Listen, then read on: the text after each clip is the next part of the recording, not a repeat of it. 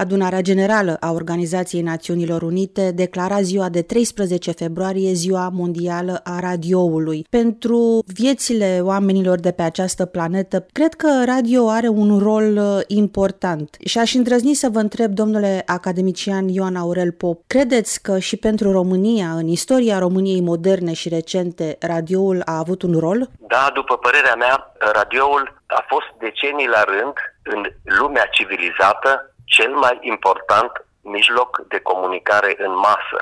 După ce în secolul al XIX-lea s-a impus presa prin cotidiene pe care lumea le aștepta cu sufletul la gură ca să afle vești, știri, radioul în secolul al XX-lea a cucerit lumea. La noi, în România, prin înființarea radioului în perioada interbelică, după primul război mondial, s-a creat o posibilitate de transmitere în cele mai îndepărtate colțuri ale acestei țări a știrilor și se știe că cel care are informația, cel puțin era valabil acest lucru până nu de mult, cel care are informația și o poate folosi bine, stăpânește lumea dacă dorește. Astăzi nu mai e valabil acest lucru pentru că informația este de multe ori trunchiată, presărată cu fake news și așa mai departe, dar radioul și-a făcut datoria din plin, după părerea mea. Iar în România a fost o emblemă. Eu mi-amintesc de copil cu câtă atenție și cu câtă grijă urmăream prin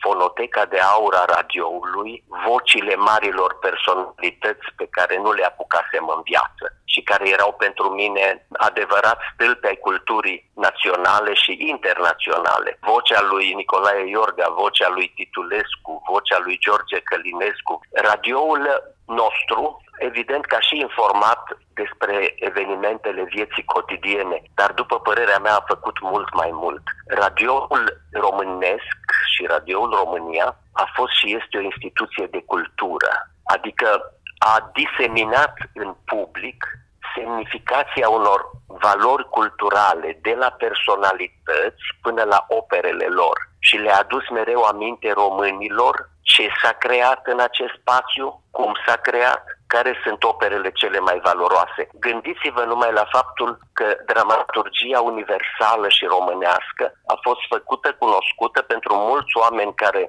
n-aveau acces la cartea tipărită prin radio, prin piesele imprimate cu vocile marilor actori, poeziile clasicilor, fragmente din proză și chiar aniversările unor personalități marcante ale culturii românești care nu ne aducem aminte altminteri, toate acestea prin radio, unde erau invitați și sunt invitați specialiști de marcă, ajung la urechile, la sufletele și la mințile oamenilor, ceea ce nu e puțin lucru. Sigur că astăzi radio e concurat de alte mijloace de difuzare în masă, dar eu vreau să cred că încă radioul în lume și mai ales în România are un viitor. Și încă are un rol în viața noastră. Fără nicio îndoială. Încă sunt foarte mulți români care se scoală dimineața cu sunetul radioului și se culcă seara ascultând tot la radio ultimele întâmplări de peste zi.